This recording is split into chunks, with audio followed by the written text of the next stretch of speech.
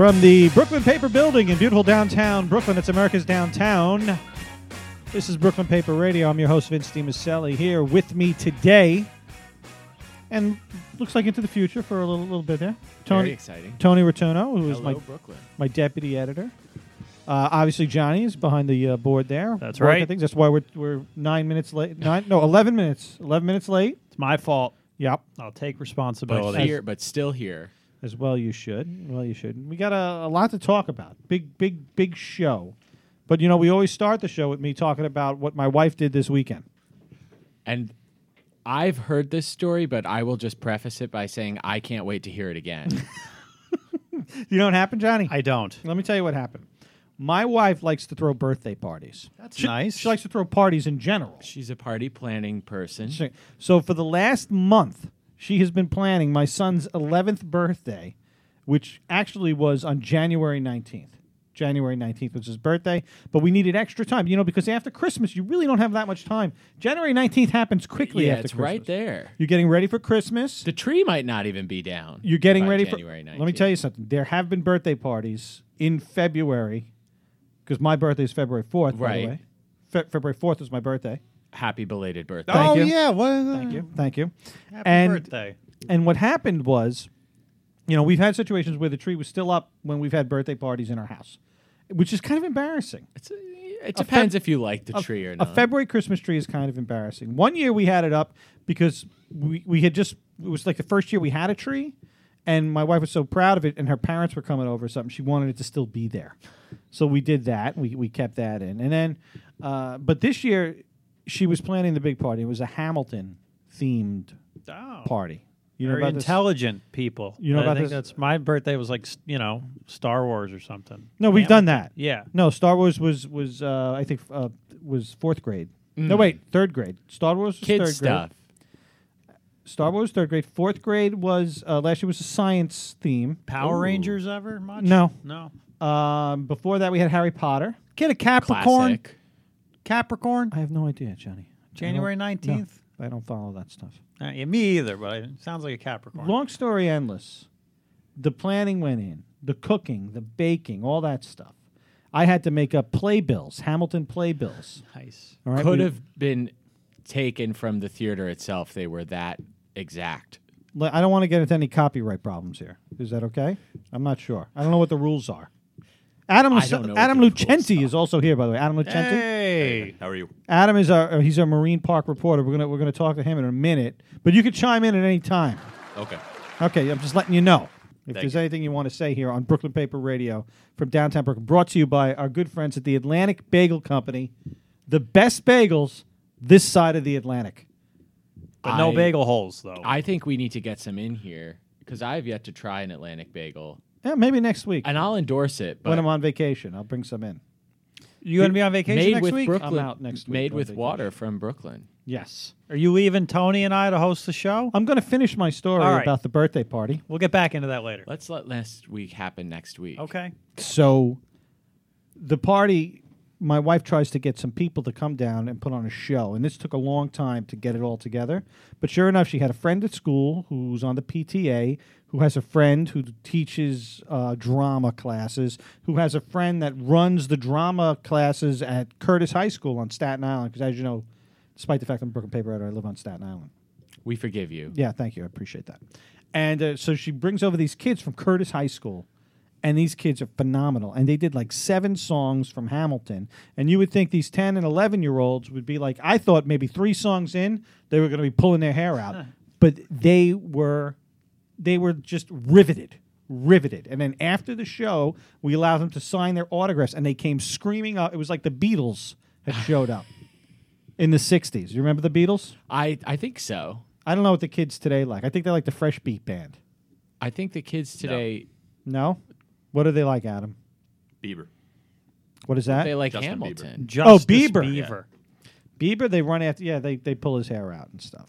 All right, well, it's a good thing. Sounds The like a good Beatles party. to the Bieber That's right. is where our country went. That's how it goes. So it was a really big party. It was a really great time. You could see it all on Facebook if you're friends with my wife.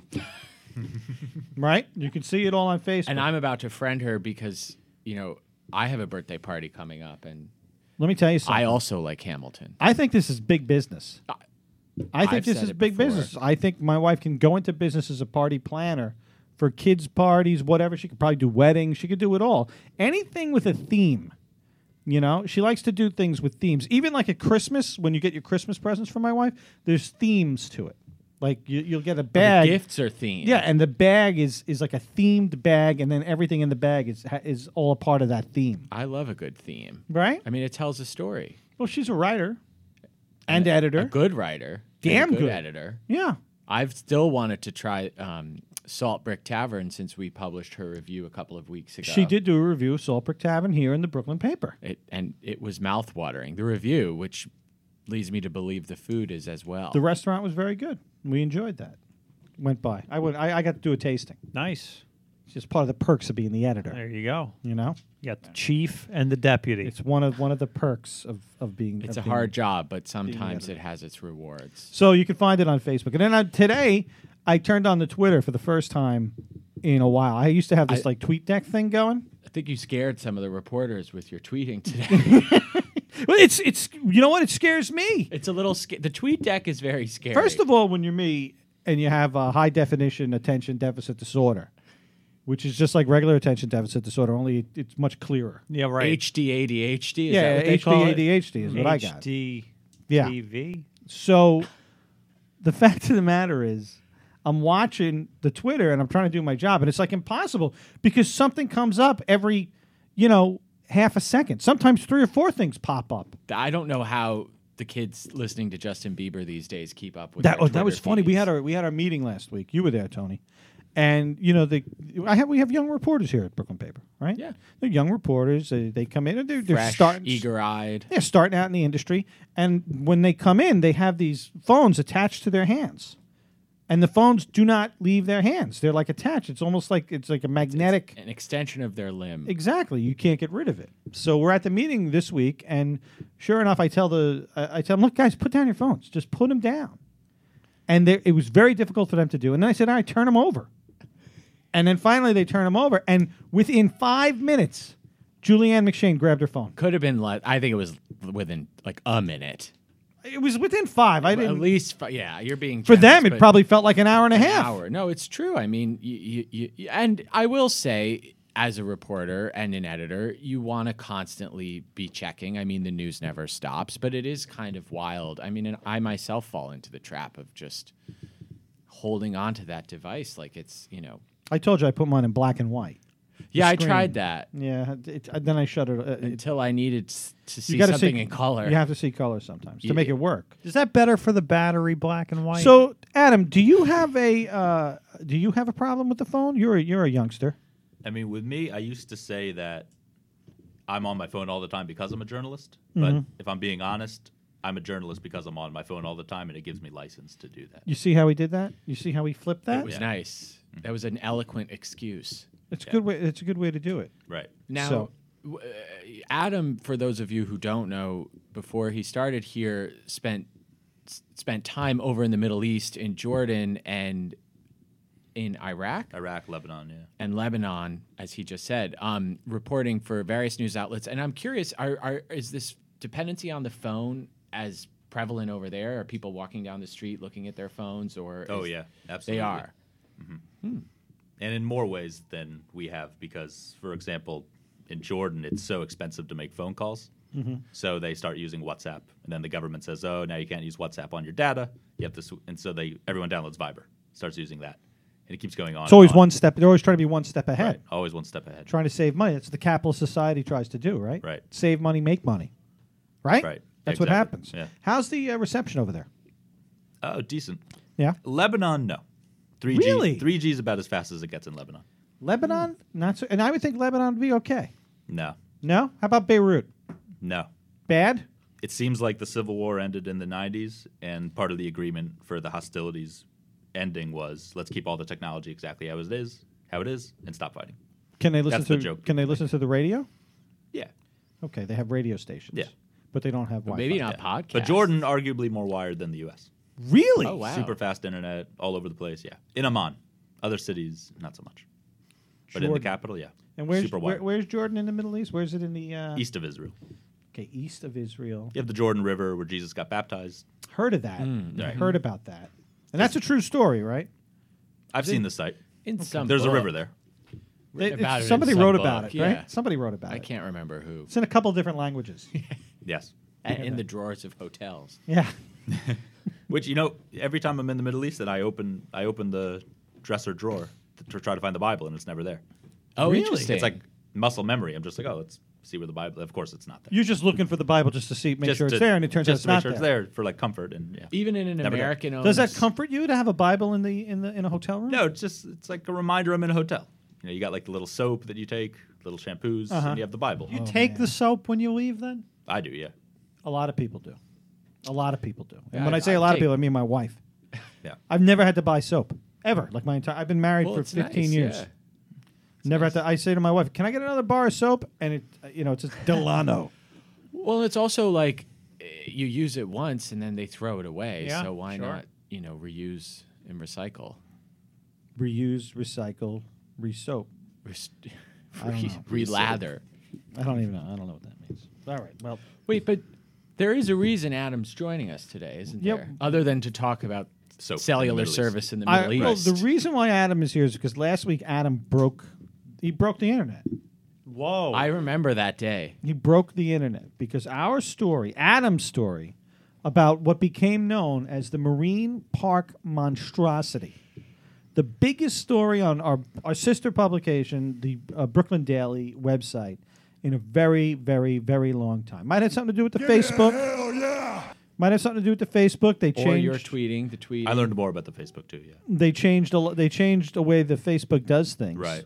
And it kind of picked us up a lot. But Posted in many groups too. so what happened out in Marine Park, which is a neighborhood in southern Brooklyn, for our Brooklyn paper listeners that like to find out that there are other parts of Brooklyn there besides are other parts besides America's downtown. besides Bushwick, right? What's up, Bushwick? Yeah. There you go, shout I out. watched that movie this weekend. You watched the Bushwick movie? I did. It's on Netflix. We now. had the guys on the show. I know. Before my time. Yeah. With the now retired Gersh Kuntzman. It was an interesting movie. I didn't hate it. The funny thing about that movie was they tried to do it in one shot. It seems like one shot. The whole movie. Yes. It's like there's no break. Yeah, it's a And it keeps going, continuous. which is an interesting concept. I just wish the acting was a little bit better. The acting, it seemed maybe, they had one or two read-throughs. My biggest problem with the movie, I was telling the newsroom, and call me a purist, but I don't like New York movies, Brooklyn movies, that are set in a certain neighborhood, but they open in a subway station that is nowhere in It's that not neighborhood. that neighborhood. Yes, that happens a lot. So, this one opened in the Church Avenue F and G station, which is all the way down in Kensington. And an L train passed through, and a Brooklynite is going to know right yeah, away. that's not right. It's ruined. It's not this right. isn't Brooklyn. Yeah, I hate when that happens. But other than that, I thought it was a novel story. My last deputy editor before you, Ruth Brown, the legendary Ruth the Truth. Ruth Brown would always like point that stuff out about, and I think even Leah, the production art. director, I bet. she would point out to me, yeah, I'm watching like Girls or something like that, and they say they're in one neighborhood when they're certainly They're not. certainly- yeah. My favorite example of that was the remake of Godzilla in it was in the 90s, I think. It had Matthew Broderick in it, and they're in Central Park or something like that, and they're like, well, where can he go from here? What's a tall structure near Central Park? And they all look at each other and go, the Brooklyn Bridge. No. And you're like, no. No. Yeah, no, there are a few taller structures before the Brooklyn Bridge that come to mind Yeah. from that part in Manhattan on And that distant aisle. And I expect better from Matthew Broderick, Yeah, I would expect better too. from Ferris. You guys know that Yeah, Ferris? Ferris. Bueller. Oh, very good.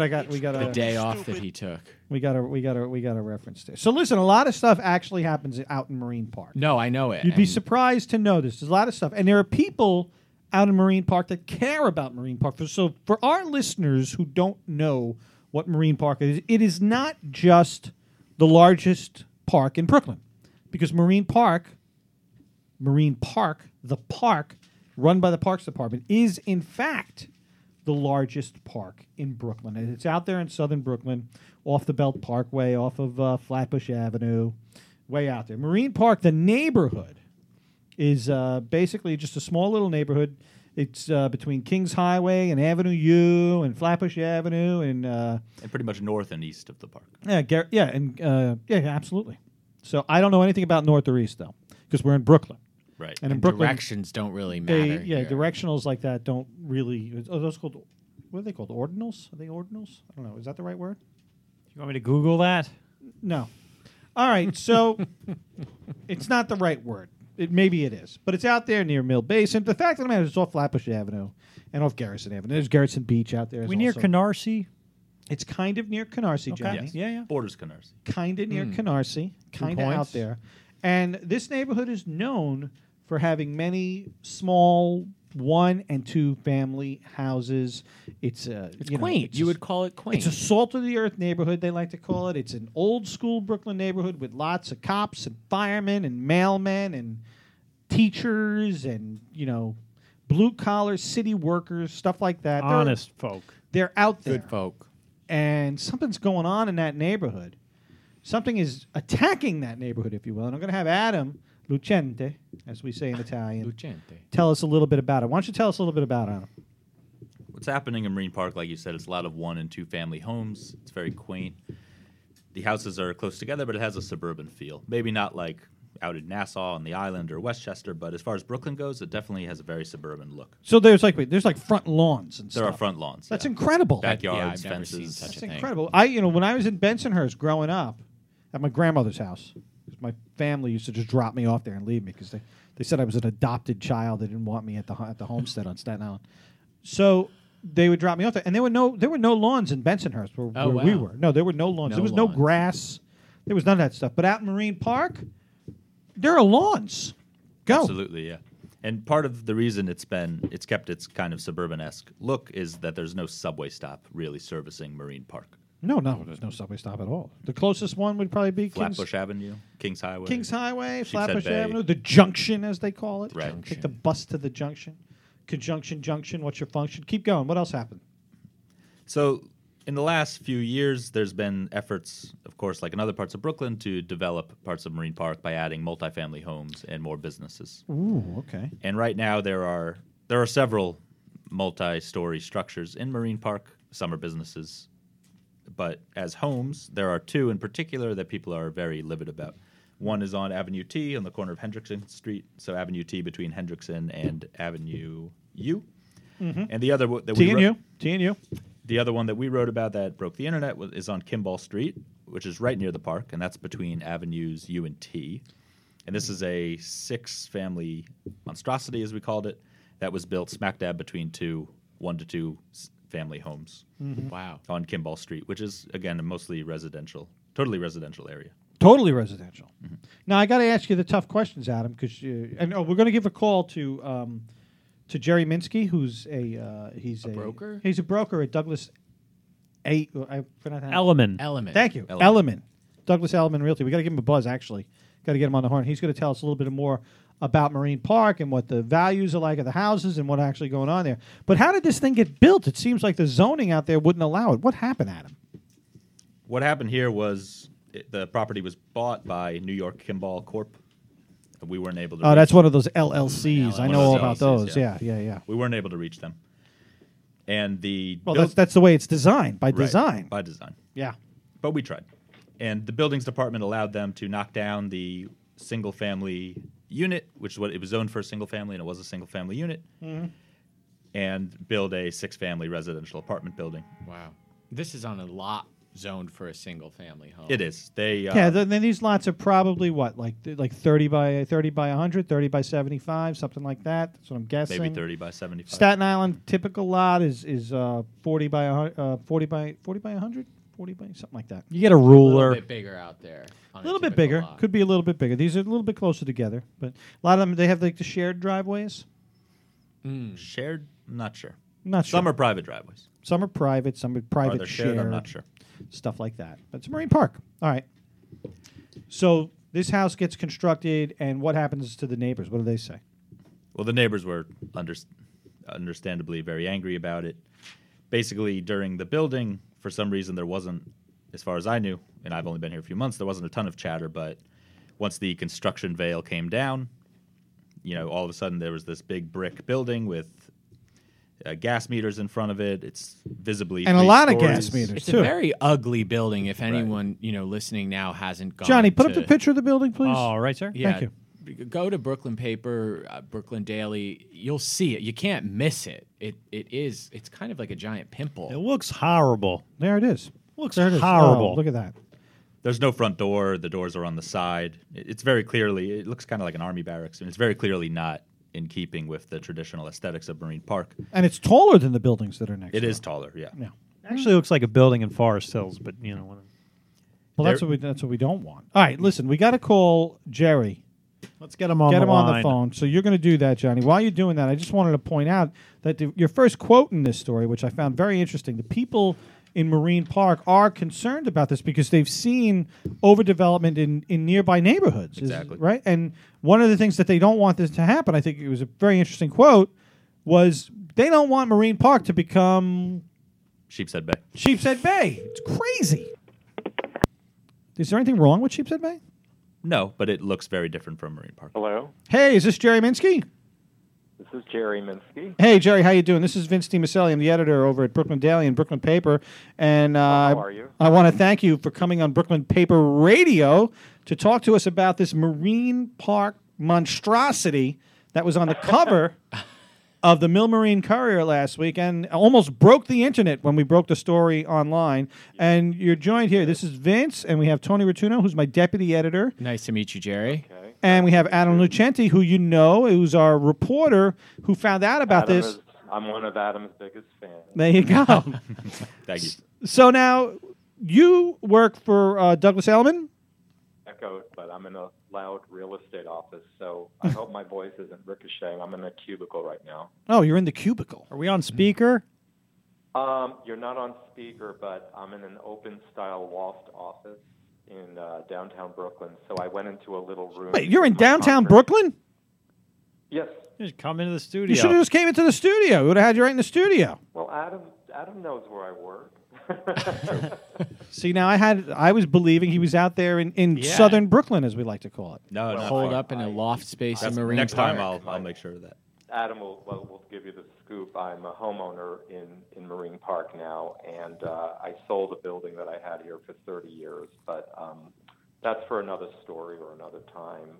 I know you wanted to talk about the monstrosity, Yes. and go ahead. I'll be as long as my voice isn't ricocheting too much. Here. I think we're gonna work with it. We're gonna Make it work. We're gonna make it happen. So how did you first hear about this building? Did you know about it when it was going up? And what's the reaction been out there? All right. Well, I pass the building regularly in the mornings. I like to drive from Marine Park to Mill Basin, where I belong to a local gym. So I see it regularly. And Adam brought it to my attention for the purposes of an article. I belong to a site on Facebook that Adam sort of found out about me, which sort of drew a nice following since I'm a new homeowner. Mm-hmm. But I've always been a historian buff, and I had sold a building that, before I moved to Marine Park, that was a historic brownstone in a landmark region. So Whereabouts? it was about 6 blocks from Barclays Center. I was a pioneer in the 80s. Oh wow! So you'd been there since. So- All right. Okay. What's that? All right. You've been down there since the '80s. That's good. So you are entrenched. Yeah, but I was born and raised in South Brooklyn. So moving to Marine Park. It's like coming home again. Yeah. It's like I came home again in my 50s, and it was a transition because it's apples and oranges completely. But I believe there's a lot of things ahead in Marine Park, and keeping the topic, because I know that's important to you guys for your airtime. This is a sign of slow, but will be steady changes that will continue to happen. And one of the things that Adam and I discussed in a recent interview he gave me for the press was Marine Park, from my perspective, at least proper Marine Park, has enough continuity of townhouses built in the 20s and 30s that are original Tudors that it could potentially get more protection from the New York City Landmarks Commission. Mm-hmm. That takes a little bit of an involvement in the neighborhood. And Ooh, having blogged recently, people started reaching out to me and saying, well, would we qualify? What's the upside? What's the downside? And I can give a whole interview on that. Well, that takes a lot of community involvement. I mean, having something, and it That's takes. what happened here in Fort Greene, where I still sit as I do real estate transactions in Marine Park now. I've been very fortunate to break in early because of my involvement. But it was primarily because of my respect for history. And the building that you're calling me about clearly is in a shot, if not a visible shot, from the intact portion of Marine Park that actually has maintained itself since the 20s. Now, the houses on this block, is it? I mean, I don't. When you say Tudor, it might mean something different to me than it means to you. But what are the houses like on this block, and are they part of that kind of historic charm that Marine Park has? Yes, it is a little bit of a fringe, but it's still like if Marine Park qualified for historic landmark designation, or if at least, I know there's a lot of pride amongst the owners. I live in this section just a few feet away, but on the very block, yes, there are some original homes that were built like just during the Great Depression and right in the early 30s before World War II. They're intact. They have leaded glass windows and appointments that would be typical of that era. And we're not talking post-war bland 50s and 60s. Marine Park is a fairly large area, and there is a variety of housing, but this particular project, for lack of a better word, is basically nestled pretty much within this region that I happen to feel is amongst the most desirable parts of the neighborhood. Yeah. Now, we did run a picture in the paper this week because we do send our photographers out there to document this stuff on film, or digital film, as it were. And we thank you as a community because it brought about a lot of social media attention. Well, that's what we try to do. Yeah, and off social media. So the houses that are around this house are obviously not as tall. They seem to have small driveways. And how would you describe those houses? What types of houses are they? It was a replication of the Great American Dream, prior to World War II. I mean, it was before the GI Bill and all that, but these were mostly Tudor houses. When I say Tudor, I don't know where you're from originally, but I can also throw out neighborhoods like parts of Forest Hills. In Queens. It's a slower lifestyle, and the building from a height restriction standpoint clearly is baffling. I know, being a residential broker of 32 years this March, I know for a fact that there's something called FAR, which is floor access ratio. And a building that is built within an area where other like-kind buildings can hit a certain floor access ratio cannot really surpass that based on Department of Building requirements, DOB. So one can only speculate, was there a payoff? What gave this person, I mean, I know the building is technically considered commercial. When I say commercial, most lay people who are not in my business say, well, what do you mean commercial? That means stores. No, a commercial property is 5 or more units. Okay. It could be residential. So by definition, it can, I looked it up for Adam for a prior article. It does classify itself as commercial, but that doesn't mean it has the right to be 3 stories higher than like-kind houses on the block.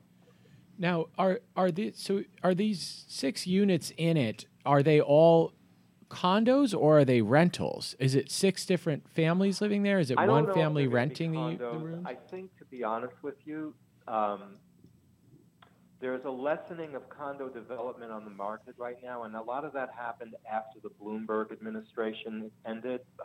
The majority of tax incentives, I know here in downtown Brooklyn, I'm sure you know there have been like 20 to 22 skyscrapers that went up in a period of 5 years. Right. Oh, yeah.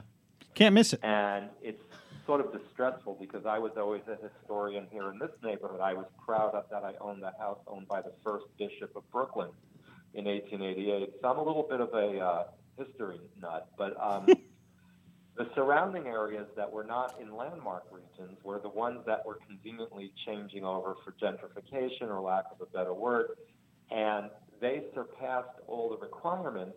What's interesting about this particular project, from my perspective as a tenured agent, is that you don't have to be landmarked to be in a violation if you simply break the height restriction. Right, of course. And normally height restriction is determined by the other surrounding properties on the very block. Right. Mm-hmm. So one can only speculate. I can't say this from a factual standpoint, but one can only speculate that there might have been a payoff of some sort or something that happened behind the scenes for this to just obscurely go up. Well, obviously those are strong words, and we don't know what happened we don't know what happened in this situation. Right. And I'm sure Adam will be looking into it. But yeah, a lot of people have speculated about corruption. The building department said, "Yeah, go ahead." Social media obviously taken the stronghold. Uh-huh. Whether it's accurate, whether it's not, it's whatever anyone wants to say. It's not edited, it's not published, but the majority of neighborhood people are under that impression. So I'm not going to say that I factually believe that that's what happened. But the sentiment that has come out, particularly since Adam was very successful, I mean, people have known about it, but Adam tied it together in this piece, and he made it more of an awareness piece. And when I was reading comments, there was a lot of sentiment in that direction. And people speak their mind, but it is from a speculative standpoint debatable if that might have been the situation. I mean, it's really hard to break. Normally you'd get a stop work order. Like the city would come out and just say, whoa, whoa, whoa, you just have to stop. We will not allow you. And then they slap, some kind of penalty where the owner has to go before a community board, something. Yeah, go before a Department of Buildings. That community that I've noticed, I mean, when I first moved here to Fort Greene in downtown Brooklyn, one of the reasons why I've adjusted to a neighborhood that's on the opposite end of the world right now from what I'm used to is that was exactly what Fort Greene was like in the 80s. I mean, if someone did something illegal, they were reported by their very neighbors. And I find that there are people now in this neighborhood that there is an organized effort. There's a civic council. They were recently up in arms. I'm sure Adam wrote about. There was a strong sentiment of people wanting to build an additional floor, and then the neighborhood went berserk. And they managed to get a lot of publicity on a civic level, on a government level. I don't know how this particular project personally was allowed to go so many stories above the surrounding community. So that's kind of do you know what bit of a brain tickler. Do you know what the zoning is on the block? And I mean, it seems. I can tell you because of my experience. It's usually R6 residential, R6B 2-family residential. 1 or 2 family, yeah.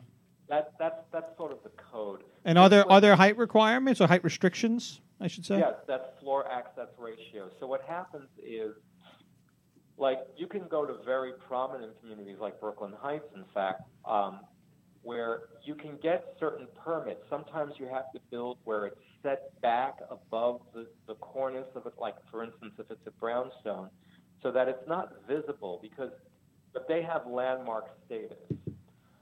That was one of the arguments I had, that there's a lot of upside in Marine Park, in my opinion. I'm not running for government.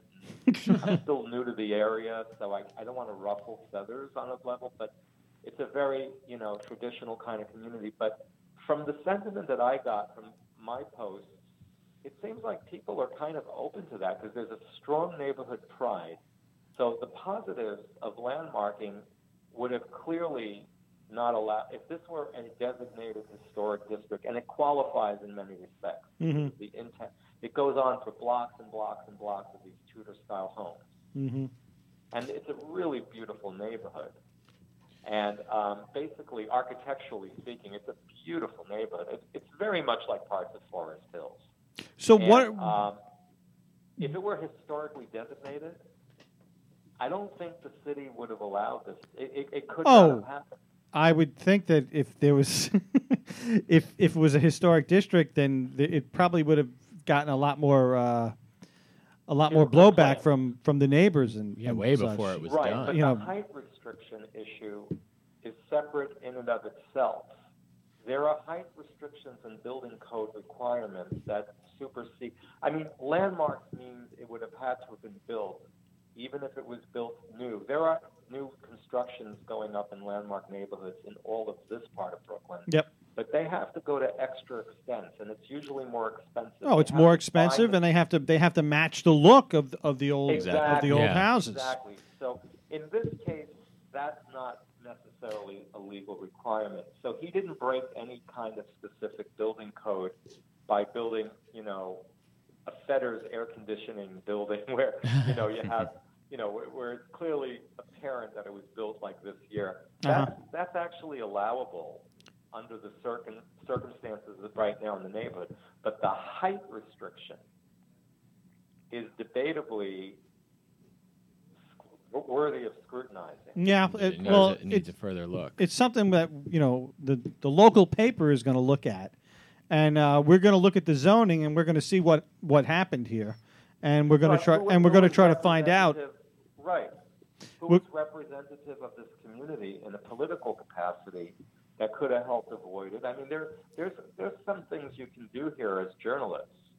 I hope I'm not coming on too strongly about it. But Well, clearly you care about the neighborhood and you want to keep it the way it is, and that's what a lot of the people that Adam talked to basically said. There was one neighbor who said, "Look, we don't want this to turn into Sheepshead Bay." Now, is Sheepshead Bay really that bad? It's very funny because I grew up in South Brooklyn, so I came here in my 20s in downtown Brooklyn when everyone thought I was a complete nut job. But I had a deep. I grew up across the street from Trump Village, which was built by no other than the president's father. And my father was a union man, so we lived in Mitchell-Lama housing, which is not a common term you hear today. Yep. And it was mostly middle class, and it was South Brooklyn, and it took like an hour to get to the city. But after I graduated college, I was very fortunate to buy a brownstone in my late 20s, mostly because I Smart move. Yeah. Very. Yeah. Well, I had a little help from the seller, not from family. I wasn't one of those. At the time, they were very affordable. Yep. But, it's funny that you say Sheepshead Bay because there are certain. Well, Sheepshead Bay is a bit of a hodgepodge. It's a neighborhood that I'm very fond of because I remember in my teens and 20s it was a big dating spot for my group. But those of us who went down to high school around there. But it's weird. I've kind of come back to my old roots. But Marine Park is very close to that area, but it is so intact that if you went back into a time wave and a time clock and you were in 1935, it would have looked, except for the cars, exactly the way it looks now. And I think we did that recently in another Adam story where we featured some archival photos of Marine Park. And to your point, Jerry, it didn't look any different except for the dirt roads and the cars on them. Right. Jerry was sharing a lot of this. I contributed to it. I think that was through a common Facebook site Adam and I both subscribed to that we got to meet, and I was like obsessed with posting old Marine. There's one house in Marine Park called the Lott House, L-O-T-T. Sure, yeah, If of you get course. off the subway, which is still a bus ride away, it actually has on the Kings Highway subway stop a designated inscription that this is the stop to get off to visit the Lott House. And it's like 2-3 blocks away from where I live, and it's literally something like out of the 1700s. Yep. And it's preserved, and I think it's moving towards becoming a full-fledged museum. Yep.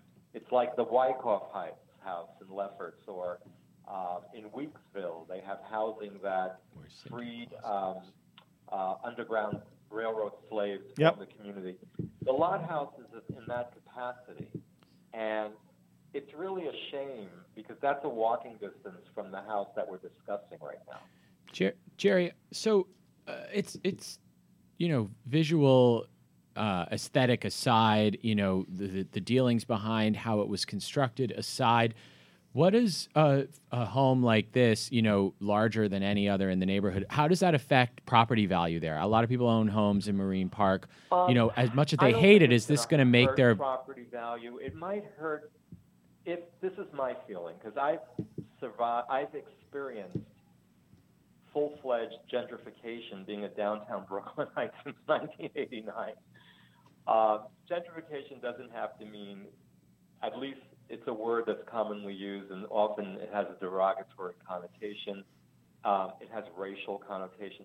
But in Marine Park, the demographics of gentrification would be if people get so outpriced by what's going on in the part of Brooklyn where I work and where you're based out of, people are going to continue to move further south in Brooklyn. That's a trend that I'm tracking right now in my practice. And it's only a matter of time because Brooklyn has become the land of the wealthy. I mean, we're talking about Bedford-Stuyvesant having $2 million sales. I know of one that has close to $3 million of a sale about to go through. And we're talking Bedford-Stuyvesant. I'm 56, and that's like completely, from my perspective when I was a child, unheard of. So I'm not predicting that'll happen in Marine Park, but I certainly am a product myself of someone who downsized. We had a brownstone. We owned it for 31 years. The kids went to college. We felt financially that it was draining at this point. And we sold. We sold out, and we picked a nice, charming two-family. We owned a two-family here, so we were able to qualify for a certain tax exchange benefit. Mm-hmm. Another topic for another time. Yeah. Is my background. And we chose Marine Park because it was still under $1 million, and my wife and I didn't want to have a mortgage. So you're going to find either older yuppies or younger people who are basically trying to get relief. I know a lot of young people who are starting to look in Queens already. And I'm in the housing business. So to answer your question, so you don't think I drifted too far off, when that population becomes more and more familiar with this part of Brooklyn, and I believe it potentially can happen. Having a subway go directly there would only make it quicker, but that might be beneficial because people like the feeling there. But it will eventually happen because they're getting pushed out of every other neighborhood. So when they're ready to buy, the consumers of today who are younger than me, people in their 30s, 40s, they're going to be less inclined to making a better offer on a block that has that structure versus a block like mine that doesn't have any lots available to do that to. So to answer your question earlier, and I hope I stayed on track so that at least you follow where I'm going, a building like that can potentially, especially as people who have been used to having a little more of a lifestyle where they wanted to live like in communities such as the one I moved from, they're going to want to have more of an opportunity to live on an intact block in Marine Park. Right.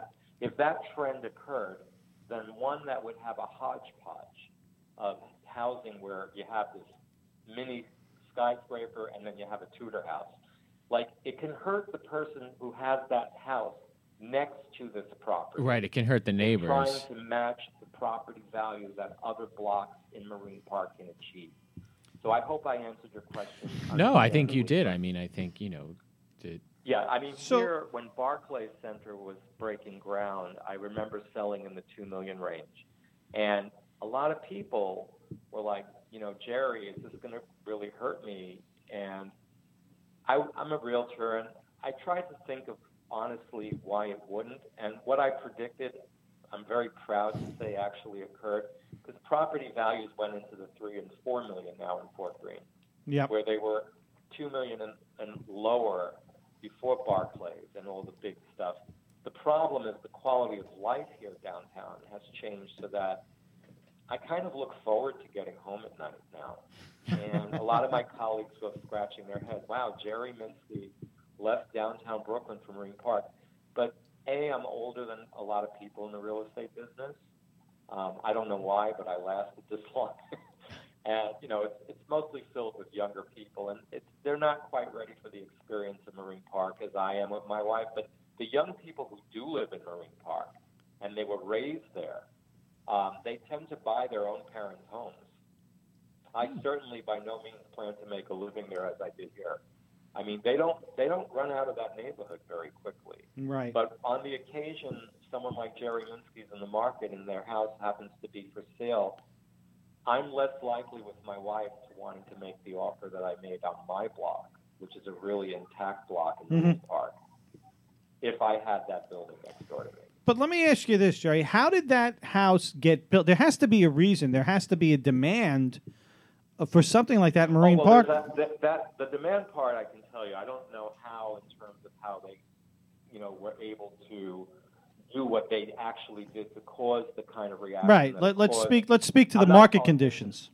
I'm sorry? Let's speak to the market conditions. Like, so obviously, the market conditions are such as that there's a housing shortage, and in spite of what everyone thinks, there's a lot of saturation, like in downtown Brooklyn. But there was a little bubble that occurred, and that happened back in 2015. I don't think Marine Park particularly felt it as much because there's not a lot of movement there.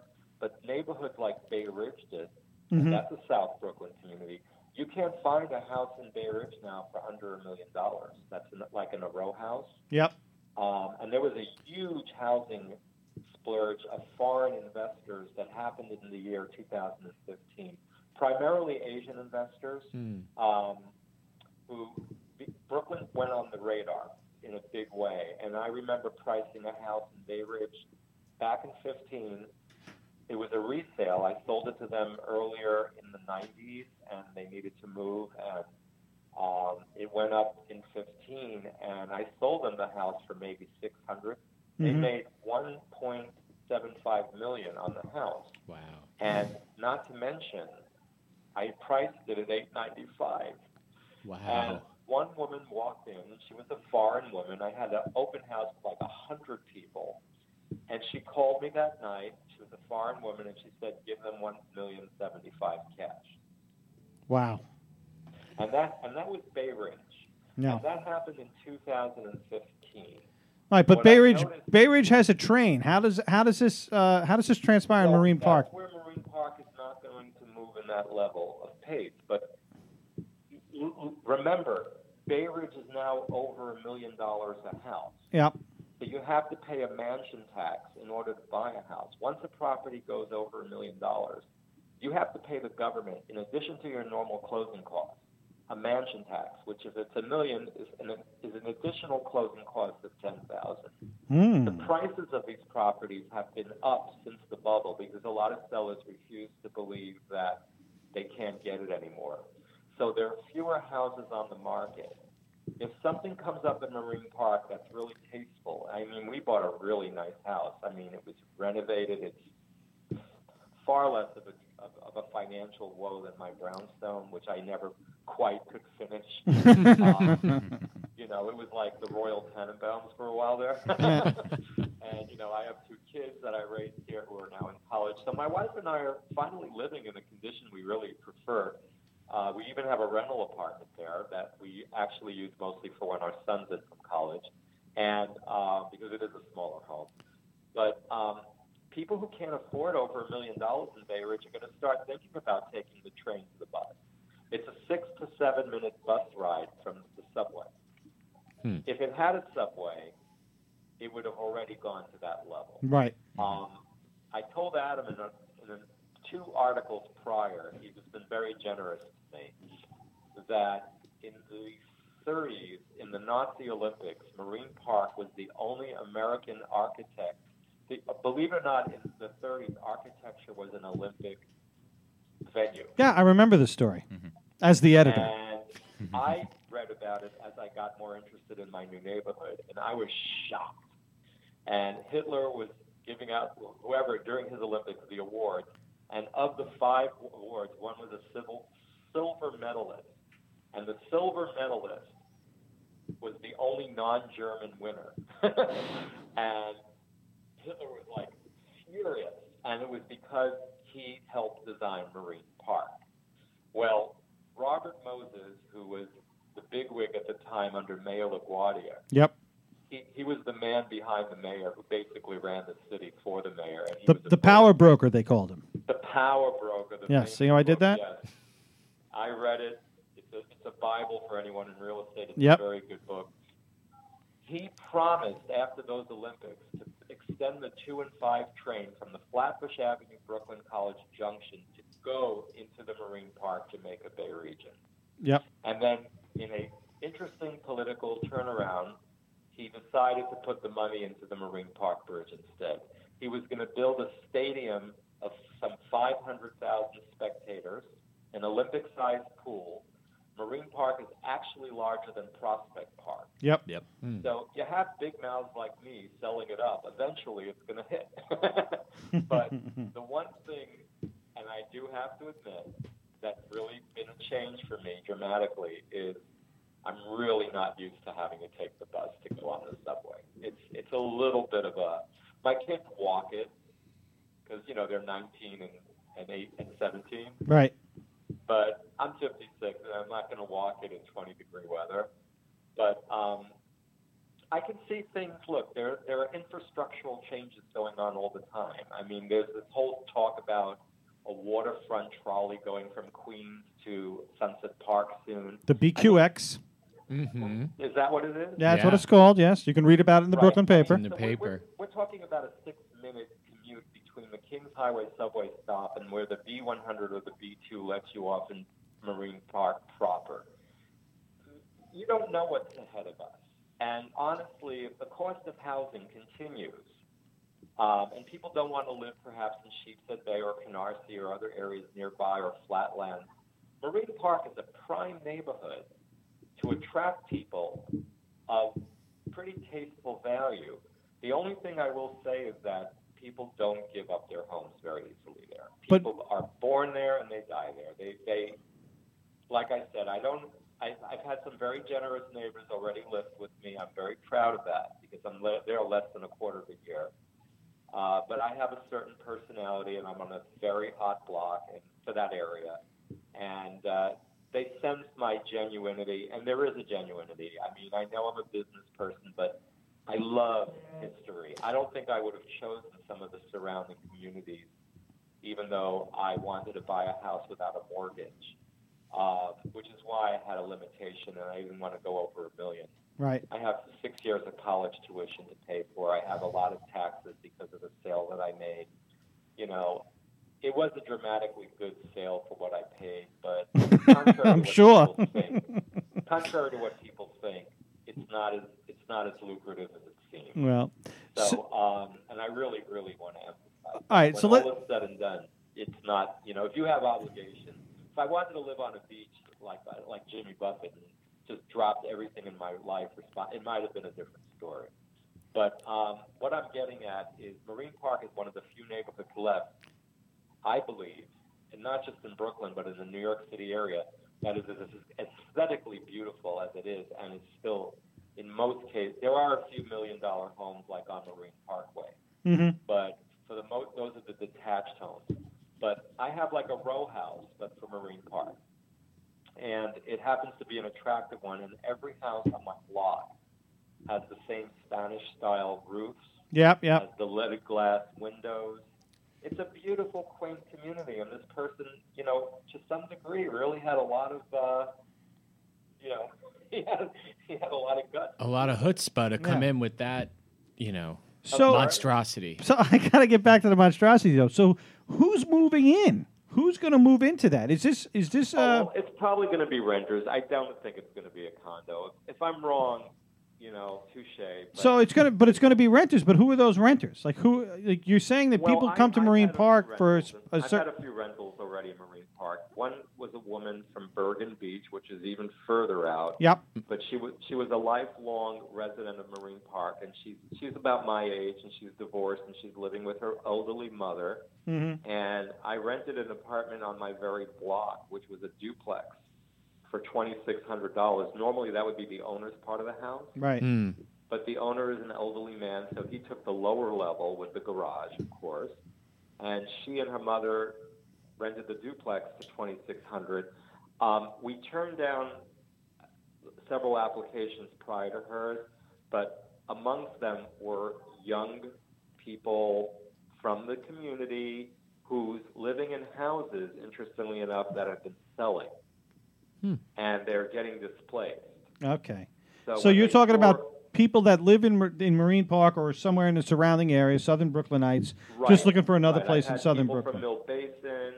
I had one woman in tears because she wanted it so bad. She lived in Marine Park proper, but I had a very strict landlord, and I practiced very, very careful real estate. You know, rentals are harder than sales. Right. okay? Right. You make less money, but you have to maintain, especially if it's your own block. God, I'm a newcomer. I certainly don't want to mess up on that. So you have to let the landlord ultimately make the decision. I mean, as long as if it's within the arm of the law and it's not discriminatory. And under no circumstances were this. It was just we vetted the best client. And this, in the case of this transaction, it happened to be a middle-aged divorced woman with an older mother. All right. But their finances were extraordinary, and they were living at a level financially that you can't really find anywhere else in the city, or even this part. I mean, forget about it, even Brooklyn. Right. And I'm talking neighborhoods, not necessarily like here. I'm saying even like Kensington, Ocean Parkway. Most properties that would have been available as this duplex in this intact building would have easily been $1,000 more a month, which would have been like $12,000 more a year. But this was a woman who worked for a local architect in the area. She grew up in the area. She left Bergen Beach because she felt it was too small for her and her mother, and she's very close to her elderly mother, who's fortunately in good enough health to be like her roommate. There you go. And amongst the other applicants, I noticed were primarily a large assortment of young couples with children. All from Southern who live Brooklyn, you were nearby. saying? Yeah. To answer your question, they live nearby, not necessarily in Marine Park, but they would love the opportunity to live in Marine Park. A lot of them lived in areas like maybe Garrison Beach or maybe some part of remote Sheepshead Bay, or things like that. I knew one couple were from the Kings Highway area, Mill Basin area. So So I would think it attracts mostly surrounding communities. I noticed more people are doing Airbnb there now. Uh-oh. And that says a lot because, you get someone from Sweden who has to take the bus to the train. You better kind of explain it before they book you on Airbnb. yeah, or if they don't care and they'll stay there anyway, it speaks volumes some too. people really like it. They love it. There's the Salt But- Marsh right where my home is, and we're just around the corner from the park. This Salt Marsh is awesome. I went there just as we moved in when the weather was still hot, and this past Labor Day, and I went with my daughter who loves photography. Mm-hmm. I mean, I saw bird specimens that I see when I go out to my weekend home on the North Fork. Jerry, so it sounds like, based on your experience as far as filling other rentals or homes in the neighborhood, it's locals or maybe former locals or nearby locals who want to get in, who want to move into Marine Park, maybe for the same reasons that you did. And Yes. so how do homeowners there, developers there, property owners, how do they accommodate these people? What do they build? What should they be that's the building point. instead of There's these not a lot of monstrosities? development opportunity unless you're pushing towards Flatbush Avenue, because the intact portion of Marine Park have name streets, Kimball Street, Ryder Street, and then you get into the East 30s, because the East 50s, I don't know where the East 40s are. I don't even think they exist. Once you cross Flatbush, you're more like in the Mill Basin area. Yeah. But on our side of Flatbush Avenue, going towards the actual Marine Park, which is then, after that is Avenue U, and then across the street from Avenue U is where the salt marshes are. And that's the really desirable part of the area. So people tend to want that part of the area more than anything.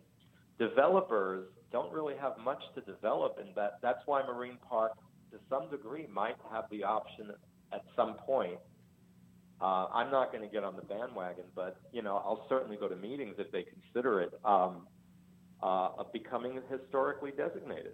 Sure.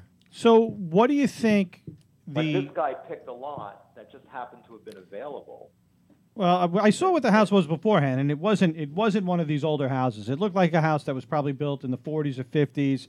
It looked like a high ranch with a garage.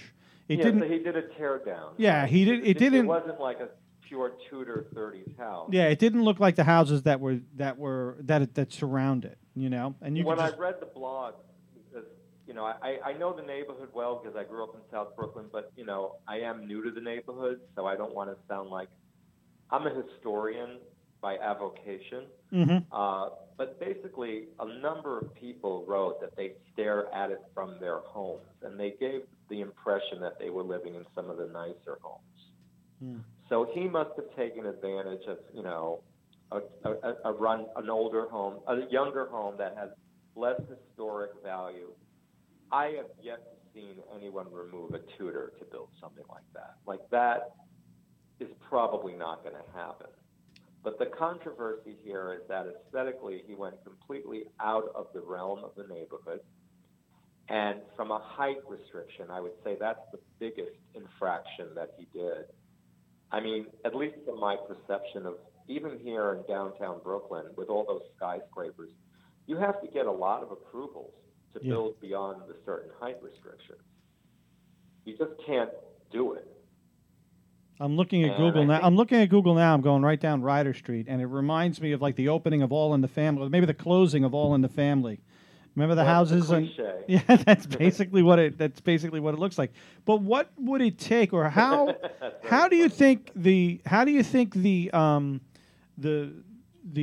people that live there would they accept turning it into a landmark neighborhood? Because I think. Well, that's a big question. It really depends on the neighborhood. I live on a neighborhood in Staten Island where along a hillside district that like the people Are you in there. The historic area? I'm just outside the St. Paul's Historic District, and that area, it was a fight to get that area, designated historic because some people want it. Yes, they want to save the community, but other people don't because they know once it becomes a historic district, if they got to put, a new stoop on their house, they got to go through. That's what I was just going to get at that. Yeah. I don't think the community has yet to consider it. I threw it out in Adam's last article, and a lot of people read it. I didn't get much rejection. If anything, people's sentiments were along the line. It's not necessarily of landmarking, about just the hideousness of the building that was built. But, people started really respectfully asking questions, and they were directing them to me. Well, I think a building like this can be that lightning rod. It can be that thing that's going to get people to say, "Wait a second." Because it'll be grandfathered. It was done before landmarks. Like here in Fort Greene, which is a very historic community, and now that it's changed 100,000% from when I bought, we have buildings where presidents slept over people's homes. It was a really hoi polloi. Yep. But anyone who did windows over with Marvin windows before, I think we landmarked here in 1973. So back then, there were a lot of lower middle class people who were able to apply for grants, and they were able to, get certain subsidies because they became historic. Nowadays, you have people of Hollywood stature living here because the Steiner Film Studios is under the Navy Yard. I've sold homes to almost every HBO big name you can imagine. And, they're all exposed to this neighborhood because they film here now. Yep. And, Julia Roberts films here now. And it's bigger than the than Universal Studios, believe it or not. Steiner's a big deal. And it's not Silver Cup Studios like in Queens. It's the place. Oh, forget about Silver Cup. Yeah. Yeah, I remember during the Great Recession, we very temporarily decided to live in all 5 of our floors. Of course, I was in my 30s and a complete idiot. And then the recession hit, and I said to my wife, "Honey, we had a 2-family." I said, "We can't do this anymore. Like, we can't just let a nanny live on the first floor. We're not that rich, and the market's collapsing. You're a school teacher, and my phones are not ringing, and the banks are not lending. So I ended up getting Murray from Flight of the Conchords as my tenant. Murray. Do you remember that? Yeah, that Yeah. hit show on HBO? Yeah. Well, his wife, and their son, Finn, became my tenant. And the reason is because my brownstone was about 7-8 blocks away from the Steiner Film Studios. So you just need something to draw people. And look, it eventually has to work its way down where I am. I mean, I realize certain inconveniences about transportation, but as far as landmarks are concerned, before 1973, if anyone changed windows with aluminum windows, now you have to do the wooden sashes. And I had a 31-windowed brownstone. I had a corner brownstone here. And I had a brilliant window replacement guy from Dumbo who we were able to do outer replacements because they're temporary, not permanent. And that was a loophole because there was no way I could have afforded 31 historic windows. Right. I just I would have had to sacrifice sending my kids to college. It just wouldn't happen. So Well, let me tell you, I like those windows. Those are nice windows. Well, The kids are cool, but those windows are gorgeous. The windows are gorgeous, and when I show homes with them, they really reflect what they would have looked like in the 1800s. Yeah. But getting back to this building, he's going to be allowed to be there now because he's grandfathered in. So if the community moves in the direction of some kind of designation, Uh-huh. some owners, like you mentioned in Staten Island, might be resistant because they're a little more upper middle class than the people who lived in Fort Greene in 73. In 73, this neighborhood was pretty much in shambles. So you had a few hippies and people like that. It happened in Park Slope. It happened in surrounding communities, Borum Hill. And they were able to apply for grants when they did work. Yep. But when the income brackets go up, and the income brackets are not too shabby in Marine Park, it's a lot of, blue-collar but retired teachers, firemen, policemen. They simply wouldn't qualify for grants at their level. And they're living on pensions now, and some of them are in much higher level capacities, lawyers, they're doctors, I'm in business. So you'd have to do the work according to the restrictions. And Right. yes, some people would be like, to heck with that.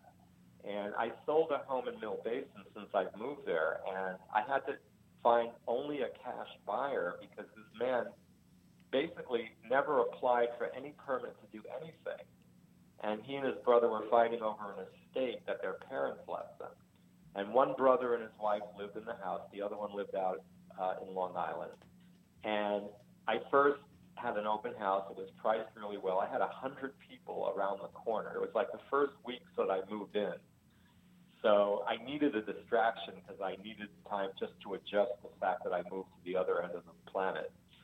So I just did my downtown Brooklyn thing, but I did it over there. Yeah. And it was priced well to begin with because there were reasons it had to be. There was some pre-existing issues from Hurricane Sandy and stuff. Yep. But the brothers were at each other's throats. They had to sell. And it finally came down to I didn't have to do that open house. It was a complete waste of time because 90% of the people who wanted it would have had to have a mortgage. And they couldn't. If you do any work illegally, and if, let's say, in this case, it's not a historic area, but even though it wasn't in a historic area, the bank wouldn't give them a mortgage. Of course so not, I ended yeah. up having to sell it to an investor. Likewise, if you live in a landmark area and you have a landmark violation, I absolutely assure you, being a specialist in selling landmarks for most of my career, that you would have to work that out with the Department of Buildings before title will transfer to a Right. buyer. Right. And So some that- people in Marine Park have done work, Yeah. even though they've kept the quality of their homes up. Like they would do a Florida room above a garage. They never applied for permission. Right. And even And though that's- it's a nice addition to the home. It makes it very difficult to sell. So Well, you have to disclose to the buyer before you get into a contract that this was not done with a permit, unless you're a fool and you want to waste your time. Right. There are ways of getting around it legally. It's disclosure, and a lot of the work that was done might not have had disclosure, and now they're going to pay for it. But that just goes to show you that this might be things that are going to change in the years to come.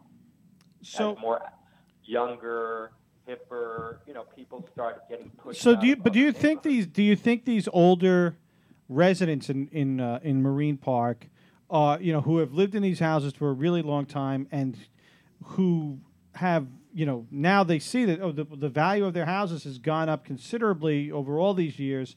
Are they gonna want to take the risk of their property values being a little bit lower, possibly, because at this point in time, No. I'm not You know sure. what it is? You're asking me a human nature question. It's not exclusive to Marine Park. No one wants to lose value on their home. I don't care if you're living in Chernobyl. So, but how would When they? it comes So with it comes to my question: do you think you'd get the backing, or the residents, Well, would they be that's willing the thing. You to might have make some that move? old-timers.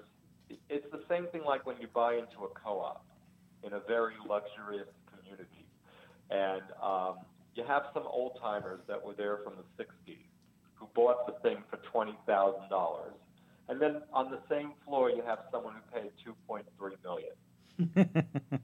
And I assure you, that's one of the reasons people always are at each other's throats in these co-ops, because you have this diversification of population. So you're going to have a few old-timers who have a few years left and might just want to pass it down to their grandchild, which is what has been happening in Marine Park. But then you're going to have sellers like mine who didn't have children, and we're very happy to have two downtown Brooklyners who sold a brownstone as their buyer. Well, what And would it? They did a fine job on their house, and they didn't have anything that my lawyer detected was a violation. All right. Well, we gotta let you go. We've been talking a long time about this. No, Well, I'm I'm thinking very about how honored many to homes you give could have the amount sold of time it did. in the time you spent explaining this so expertly to us. But it's Well, I appreciate that much. I wish you'd tell my manager that. well, he could listen to the show, or she could listen to the show. So, When does the show get aired? well, we're live Do right it now. live. If you go to brooklynpaper.com, you can hear it, but don't do that because there'll be an echo. And I'll be done talking. and then it's going to be live. It'll be recorded. It'll just be playing. It plays at all times on brooklynpaper.com. And then, of course, it'll be on iTunes at the end of the day, which is part of what I like to say at the end of the show anyway. I'll share Yeah. it at least with my wife. And there you go. Well, I want to thank all of you. I know I did the majority of talking, and I feel very honored and privileged that you felt that I was worthy of doing that. And I have to say, this is my new community, and I want to be a responsible owner. There he I is. am interested in seeing my property value higher, J- and I'm sure. But I'm a middle-aged man now. I'm not doing the Fort Greene thing in the 20s that I did already. I've been there. I don't have that same appetite and zealousness to see this go. I'm not greedy to the extent where I want to see a repeat. Like if you told me Apple Computers was going to be in Fort Greene, I would have choked when I bought it when I was 28. Of course, when I was 28, there was no such thing. But, we're getting primary tenants now here. I don't necessarily want to go through that again either. There's a certain comfort I have going home at night when I can hear the birds in the morning and smell the salt air in the summer and still live in an aesthetic community. I've come to You're terms still in at my Brooklyn when age, that's happening, even Jerry? though people think I'm nuts, that this is my new neighborhood, and I'm going to learn to deal with the things that I like about it. The commute, I like a little less, but, I don't think I'm going to be the first to do this. No, I doubt it. Well, there he is. I doubt the prices of Brooklyn and New York City are going to go lower. Jerry Minsky, Marine Parker. I mean, that's basically it.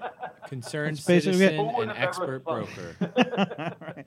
And listen, thank Well, God thank it's not you all. Sheepshead Bay. But look, I want to thank you for coming on. It was a pleasure having you on. We'll talk to you again about this, and we're going to keep on top of it. We're going to see Adam, I'm sure, is going to see he's going to learn all about zoning, and he's going to learn all Adam's about a height great guy. requirements. The landmarking process. And he's going to learn about curb cuts. and all those. Adam knows how shy I am, so he's always going to be able to call. All right, Jay. Thanks for coming on. Thank you, Jerry. All right, thank you for having me. All right, take care. Cheers. That was Jerry Minsky. I tell you, Marine Douglas Parker. Elliman. Well, that was incredible. I mean, he knew a lot about what was going Well, on. he could certainly talk. Well, I think all realtors can. He can certainly. Well, Because- ultimately they're salesmen. Well, they're salesmen, and awkward silences are as noticeable on the radio as they are when you're showing a home. Potential sponsor, though. Thanks. You're gonna call them. I might. Yeah, why Yeah, not? you should call up Jerry, see if you want. How's your deal with Zip Recruiter going? Oh, they're calling me back one of these days, I'm sure. Yeah, we should work on that.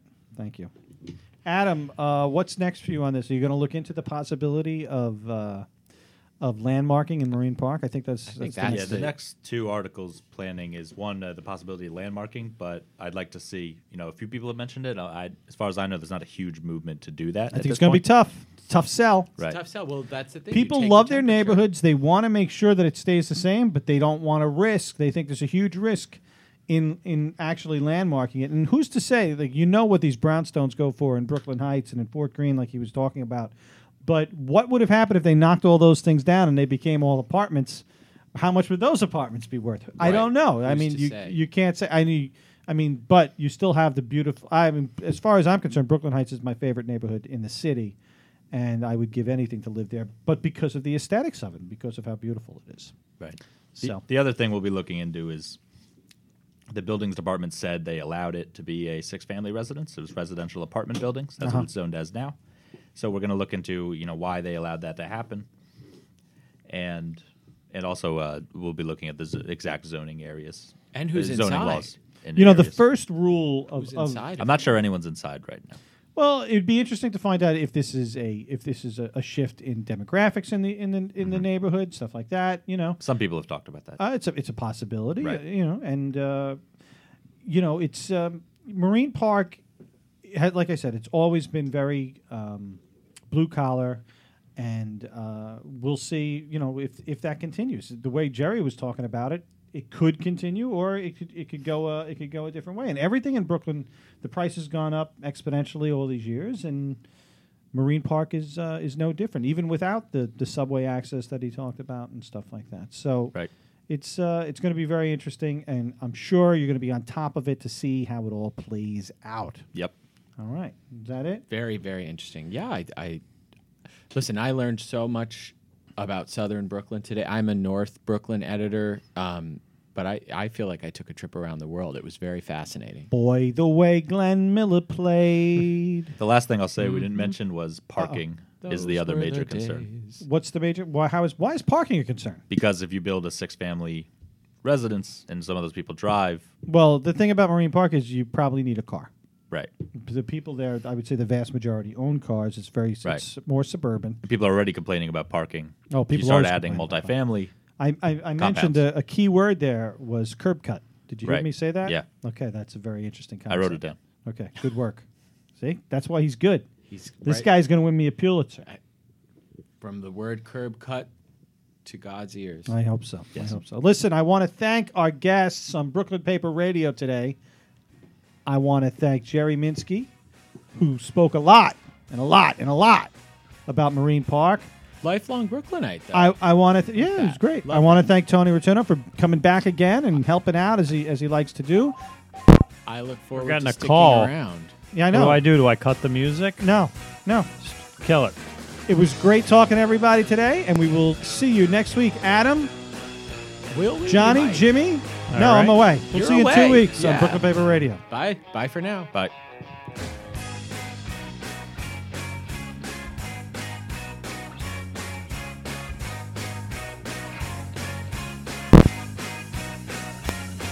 Brooklyn Paper Radio.